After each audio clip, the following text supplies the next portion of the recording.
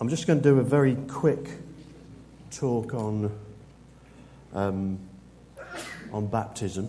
We've been spending these few weeks in early 2020 looking at discipleship, and I thought that today was a good day to look at baptism. It seems to fit quite well.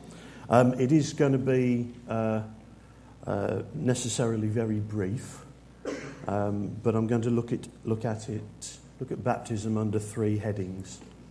Why, when, and what does it mean? Firstly, why? Why do we baptise people? Simply put, because Jesus told us to. Rich quoted this passage last week. Then the 11 disciples went to Galilee, to the mountain where Jesus had told them to go. When they saw him, they worshipped him, but some doubted. Then Jesus came to them and said, "All authority in heaven and on earth has been given to me. Therefore, go and make disciples of all nations, baptizing them in the name of the Father, and of the Son, and of the Holy Spirit, and teaching them to obey everything I have commanded you. And surely I am with you always, to the very end of the age." That's from Matthew 28. Jesus himself was also baptised before he started his ministry. So if we look at Matthew 3, my eyesight isn't good enough to see it back there, so I'm just checking that it is what I'm expecting it to be. Then Jesus came from Galilee to the Jordan to be baptised by John. But John tried to deter him, saying, "I need to be baptised by you, and do you come to me?" Jesus replied, "Let it be so now. It is proper for us to do this, to fulfil all righteousness." Then John consented. As soon as Jesus was baptised, he went up out of the water. At that moment, heaven was opened, and he saw the Spirit of God descending like a dove and alighting on him. And a voice from heaven said, "This is my Son, whom I love. With him I am well pleased." And this is from Matthew 3.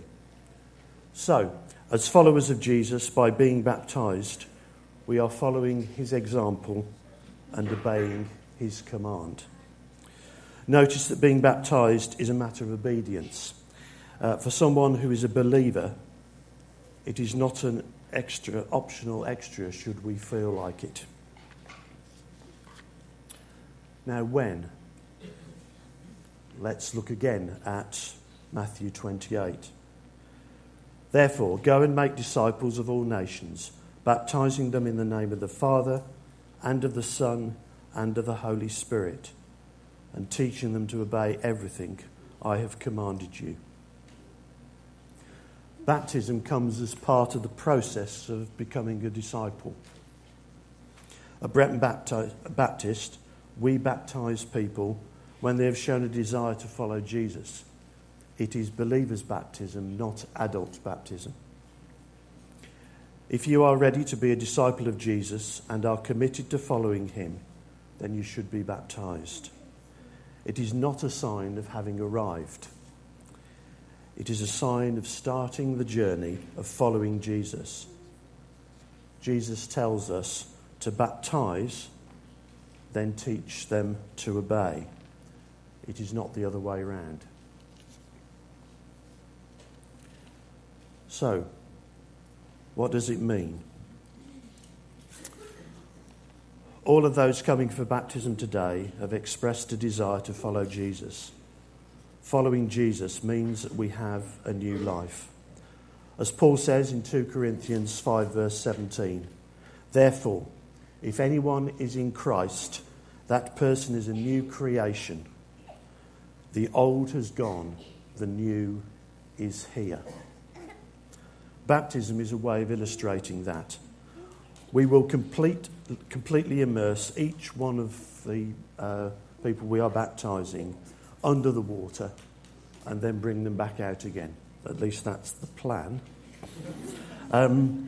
So, when they stand in the water, before they are baptised, it is an illustration of them before they decided to follow Jesus.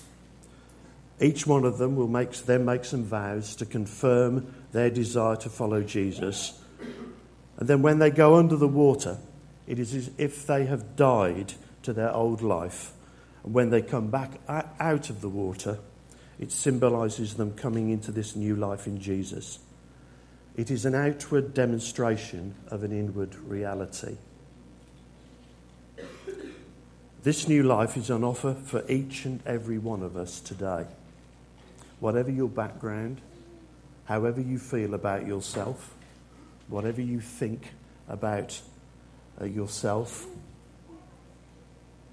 Jesus dying and being raised from the dead, which baptism illustrates, can be a reality for each one of us.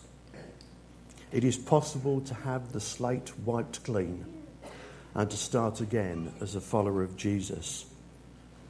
Therefore, if anyone is in Christ, that person is a new creation.